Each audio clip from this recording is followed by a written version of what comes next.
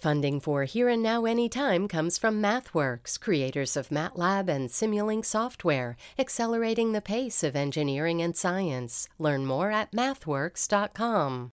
Hi, this is Here and Now Anytime, where we give you a little news, a little something you weren't expecting, and always a fresh, in-depth perspective on current events, arts and culture, and stories that matter.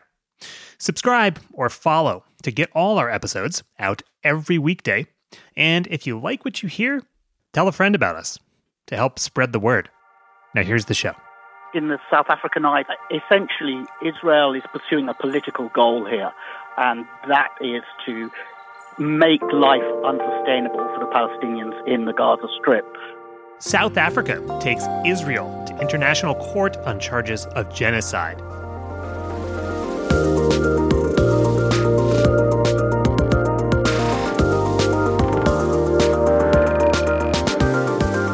It's Thursday, January 11th, and this is Here and Now Anytime from NPR and WBUR Boston. I'm Chris Bentley. Israel is defending itself against charges of genocide at the International Court of Justice. We'll look at what's in the case and why South Africa is bringing it. Also, Treasury Secretary Janet Yellen once said inflation was fleeting. Transitory was the word she used. Well, maybe to economists taking the long view, but to everyone else, not so much. I regret using the word transitory, but inflation has come down very substantially. We got a chance to talk to the secretary about that and a lot more.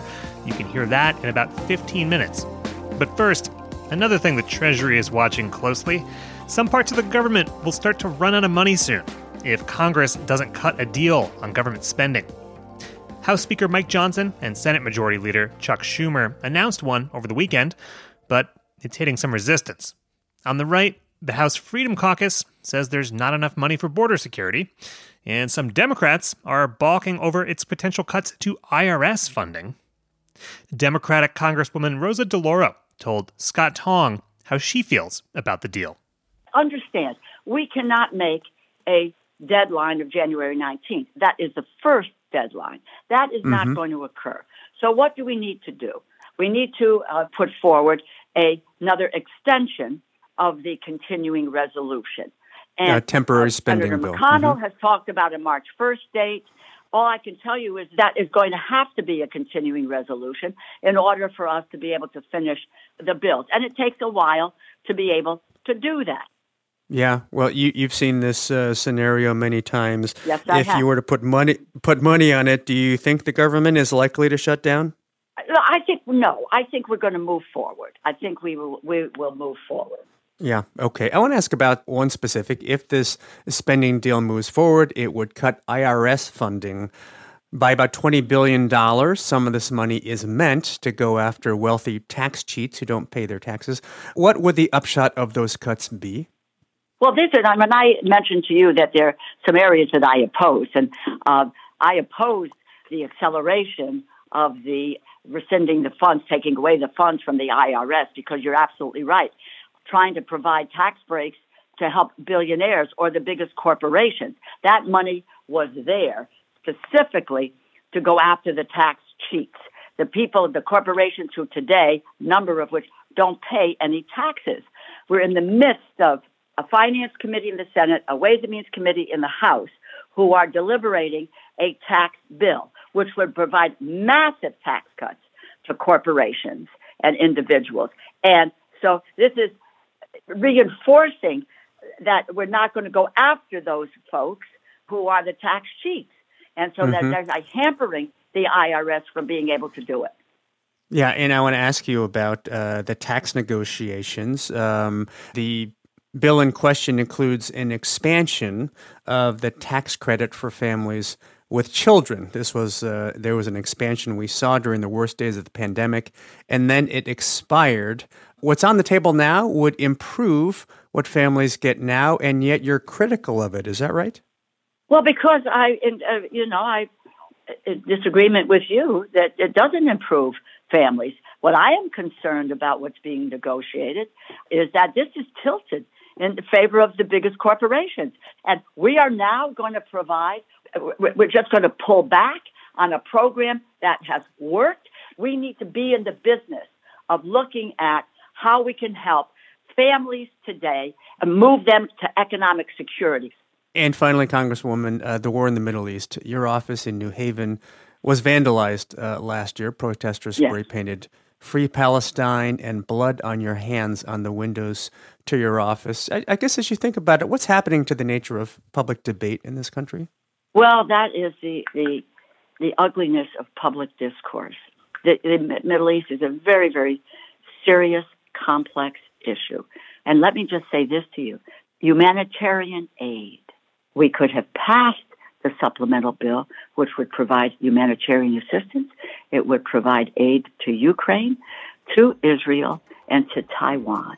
But they have hamstrung the process over another very serious issue, which is border security, one that should be dealt with, in my view. It is a crisis at the border, but it should not be commingled with what our obligations and our moral responsibilities are, particularly to provide humanitarian assistance to Gaza and other areas of the world. Yeah. Congresswoman Rosa DeLauro of Connecticut is the lead Democrat on the House Appropriations Committee. Congresswoman, thanks very much. Thank you. Appreciate the time.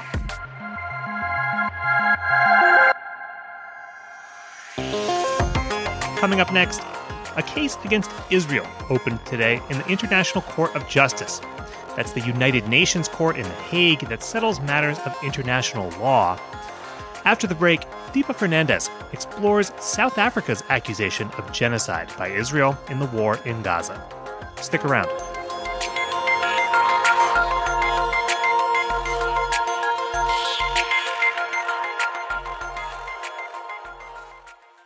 Support for this podcast and the following message come from Humana. Your employees are more than your coworkers. They're the heartbeat of your business. That's why Humana offers modern group benefits designed to protect employees and their families with dental, vision, life, and disability coverage. Humana knows every employee and every business is unique. That's why they listen to your needs and build plans with you and your team in mind. That's the power of human care.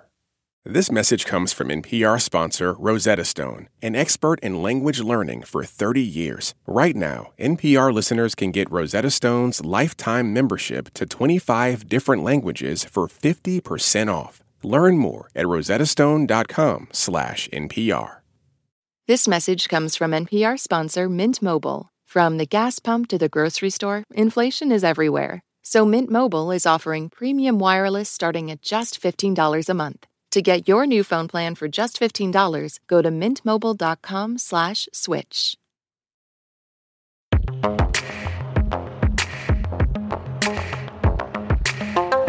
Gaza's Ministry of Health says more than 23,000 people in Gaza have been killed in the last 3 months of the Israel-Hamas war. More than 10,000 of those killed are children. And it's partly because of this enormous death toll that South Africa has levelled a case against Israel, accusing the country of committing genocide against Palestinians. The hearing started today at The Hague, with South Africa presenting its findings in front of the International Court of Justice. Here's lawyer Adila Hassim, South Africa's lead counsel in the opening arguments today. Israel has killed an unparalleled and unprecedented number of civilians, with the full knowledge of how many civilian lives each bomb will take. Tomorrow, Israel, which denies these accusations, will defend itself. For more on this, we're joined now by reporter Chris McGreal. He's been covering this for The Guardian. Chris, welcome. Good morning. Today, Chris, the court heard South Africa make its opening arguments, claiming Israel has committed genocidal acts with genocidal intent against Palestinians in Gaza. What was some of the evidence presented in this first of 2 hearings? So the South African lawyers laid out this very comprehensive case that essentially they cast in the broader terms of what they said was decades of Israeli oppression of the Palestinians. And they cast the present war in Gaza, saying it's not proportionate and that essentially it's a cover for a wider political agenda against the Palestinian people. It described a number of actions that they said were amounted to nothing short of destruction of Palestinian life. These included the size of the weapons being used against Palestinians in Gaza, saying the bombs were so large that they would inevitably kill large numbers of civilians.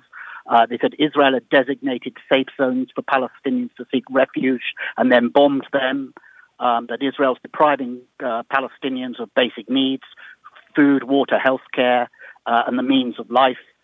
And it's destroying social infrastructure, homes, schools, and mosques, and hospitals. And then he said there was one other important element. He said, look at the language used by Israel's leaders, the Prime Minister, Benjamin Netanyahu, and others, and that the language is genocidal, and that it's reflected in what the soldiers on the ground are saying as they talk about the war in Gaza. Okay. South Africa is also calling the lack of food coming into Gaza as part of Israel's, quote, pattern of genocidal conduct.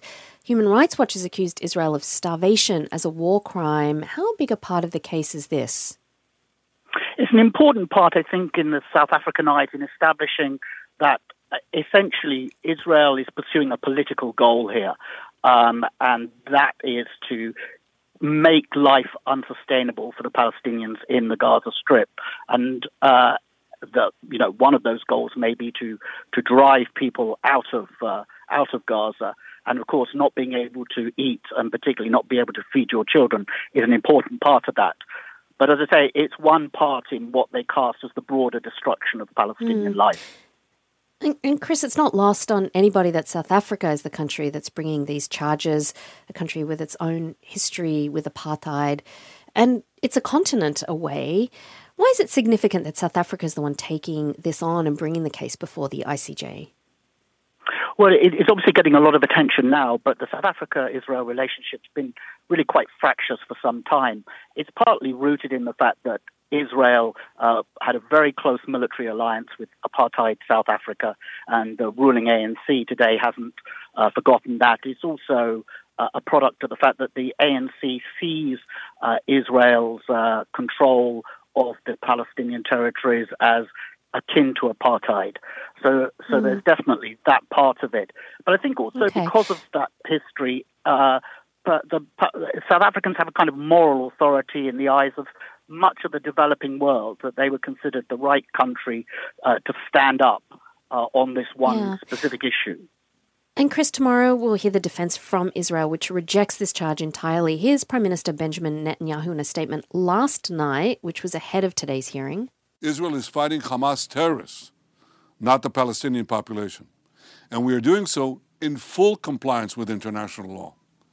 The IDF is doing its utmost to minimize civilian casualties, while Hamas is doing its utmost to maximize them by using Palestinian civilians as human shields.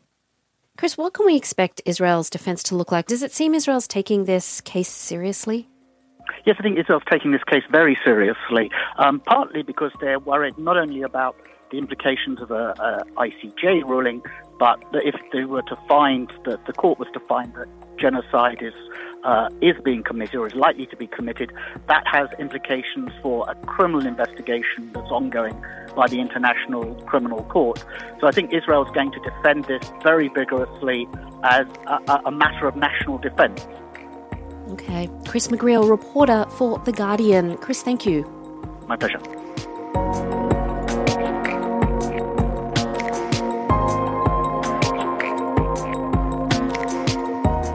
Remember, we've got lots more reporting and perspectives on the war at npr.org/MideastUpdates. Coming up next, Scott sits down with Treasury Secretary and former Fed Chair Janet Yellen to talk inflation, jobs, and why good macroeconomic data doesn't really matter to most voters.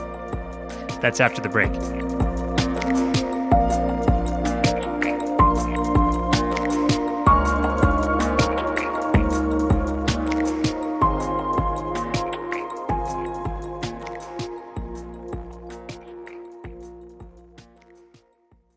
This message comes from NPR sponsor Vuori. Jump into a new perspective on performance apparel. Vuori makes products that stand the test of time and hope to inspire others to live vibrant, healthy lives, empowering your best life in clothing that can be worn for just about any activity from running to yoga. Visit Vuori.com/NPR to receive 20% off your first purchase and enjoy free shipping on any U.S. orders over $75. Discover the versatility of Vuori clothing.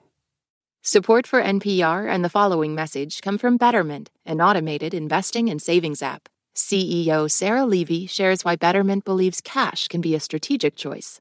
There are times when the market is volatile, when customers are a little nervous about investing. We came to understand that there was an opportunity to introduce cash as part of an investing strategy and to give back yields to the customer. Learn more about high-yield cash accounts at Betterment.com. Investing involves risk. Performance not guaranteed. Cash reserve offered through Betterment LLC and Betterment Securities. Betterment is not a bank. This message comes from NPR sponsor Bluehost. Try Bluehost Cloud, the hosting plan made for WordPress creators by WordPress experts. With 100% uptime, fast load times, and 24/7 support, your sites can handle high traffic spikes. Visit Bluehost.com. What does it mean to be Black in America? In NPR's Black Stories, Black Truths, a collection of stories as varied, nuanced, and dynamic as Black experiences, you'll hear it means everything. Search NPR Black Stories, Black Truths wherever you get your podcasts.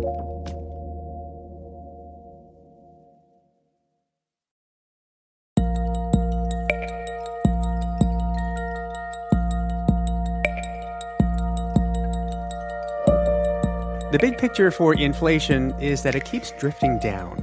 Consumer prices last month, they climbed a tad, but inflation is now 3.4%, down from more than 6% a year ago. Are Americans feeling that? Well, many tell pollsters they are anxious about the economy, but officials in the Biden administration argue things are indeed improving.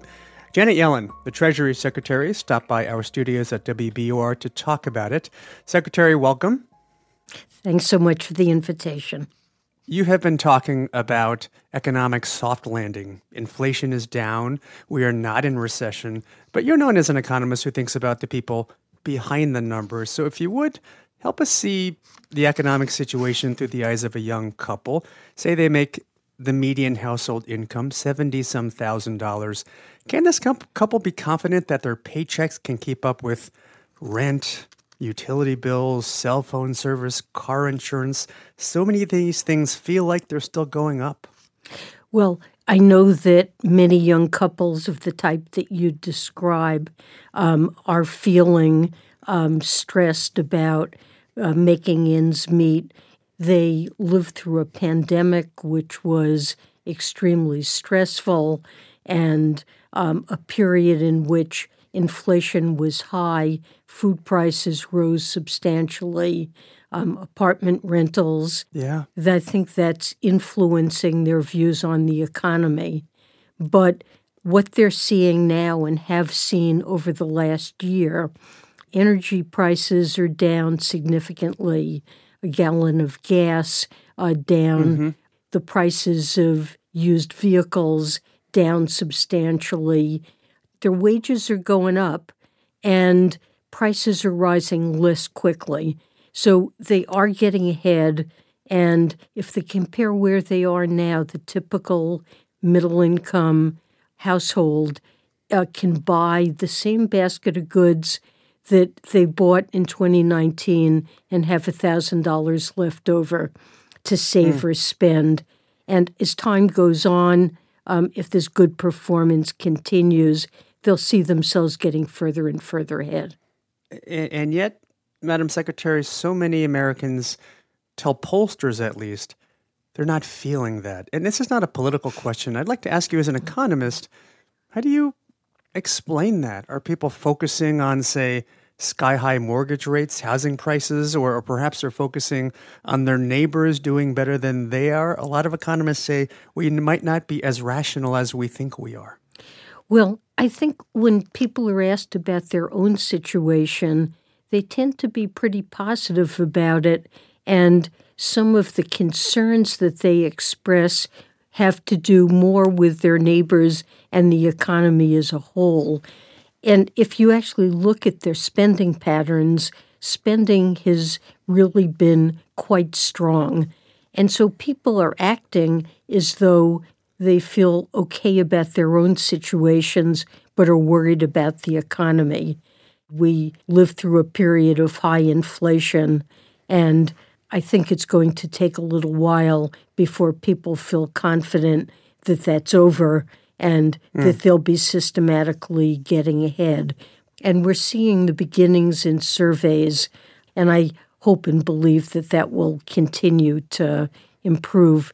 Yeah, and as far as these new laws, the administration, the president, you have been talking about, can you help us look a little further out? Some of the new laws make big investments in clean energy and biotechnology, in semiconductors. If we can go back to this young couple in America, let's say that couple has a baby today.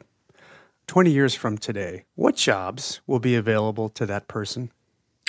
Well, we know that there are good jobs available to those who have a college education, but the president's focus is to make sure that a young person doesn't have to have a college education in order to be able to earn a good wage, and that they don't have to live on the coasts to get a good job. Clean energy jobs, the jobs that are being created in semiconductors, more than $600 billion in private investment in clean energy and manufacturing have been announced since the start of this administration, and much of it is spurred by three major bills that have been passed: the bipartisan infrastructure bill, the chips and semiconductors bill, and the Inflation Reduction Act, which has these clean energy incentives. And I've been traveling around the country looking at some of the investments, critical mineral processing, expanding in North Carolina, batteries in the battery belt in the middle of this country, chips factories in Arizona, and a young person looking to complete their education 20 years from now should really find it possible to get very good paying jobs. Yeah. As I hear you talking about jobs and good jobs in this country, I think about this defining characteristic of our generation, how unequal this country has become in terms of wealth. What is happening to social mobility, the American story? You know, I have a teenager, and I wonder, how do you think I should explain to him why the gap between the haves and the have-nots is so big and where it's going to go? Well, you know, one of the things that we need in order to reduce that gap, and it's something that was a great strength of our country in the aftermath of World War II, were investments. And we became, especially during the Trump years, but also before then, focused on trickle-down economics. And I think that's a failed strategy. And the Biden-Harris economic agenda is really to invest across our economy. For the first time, we are really throwing real resources into upgrading our roads, our bridges, our airports, broadband, so that our economy can be efficient, and making sure that we train people for these good jobs that will be associated with a clean energy economy. Can I come back to inflation? You have acknowledged that the Biden administration and the Federal Reserve got it wrong when it suggested inflation would be transitory, would be fleeting.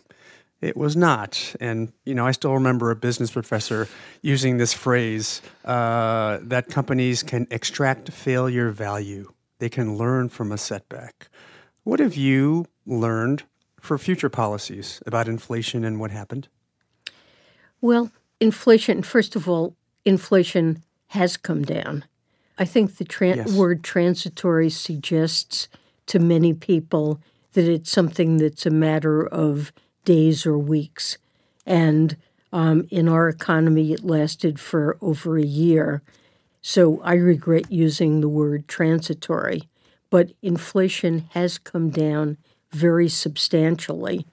The labor market is functioning well. We've had 23 months in a row, and this is the first time we've had this in more than 50 years, in which unemployment has been running under 4%.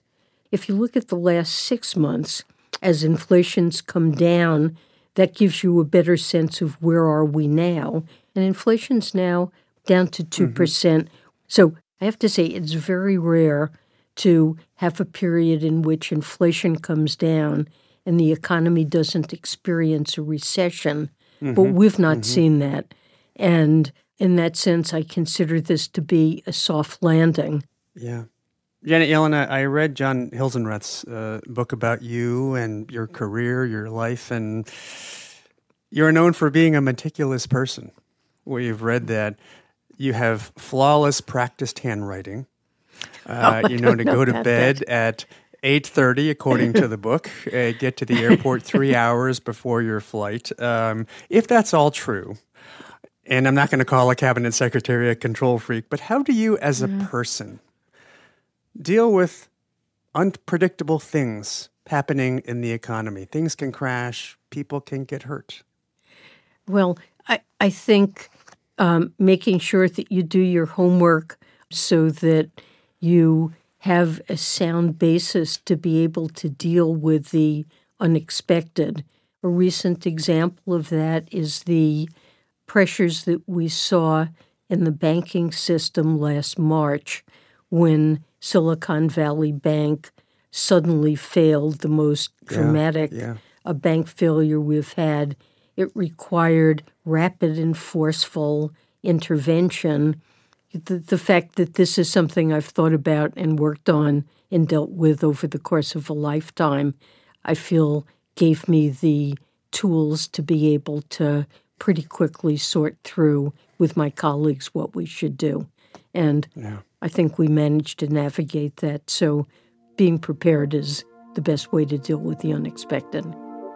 Janet Yellen is U.S. Secretary of the Treasury. Her very nice signature is on $1 and $5 bills. Secretary, thanks for speaking to us. Thanks for the interview. That's our show. It comes from the team behind Here and Now from NPR and WBUR Boston. Today's stories were produced by Sam Rapelson, Gabrielle Healy, and Hafsa Qureshi. Today's editors were Todd Munt, Peter O'Dowd, Micaela Rodriguez, and Kat Welch. Technical direction from Caleb Green and Michaela Varela. Our theme music is by Mike Moschetto, Max Liebman, and me, Chris Bentley. Our digital producers are Allison Hagen and Grace Griffin, and the executive producer of Here and Now is Carleen Watson. Thanks for listening. We'll be back with you tomorrow.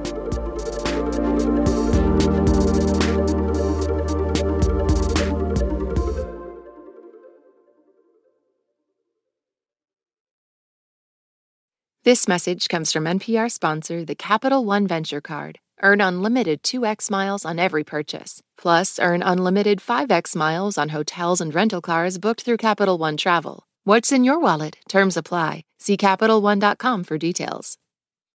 Support for NPR and the following message come from IXL Learning. IXL Learning uses advanced algorithms to give the right help to each kid no matter the age or personality. Get an exclusive 20% off IXL membership when you sign up today at IXL.com/NPR. What does it mean to be Black in America? In NPR's Black Stories, Black Truths, a collection of stories as varied, nuanced, and dynamic as the Black experience, you'll hear it means everything. Search NPR Black Stories, Black Truths wherever you get your podcasts.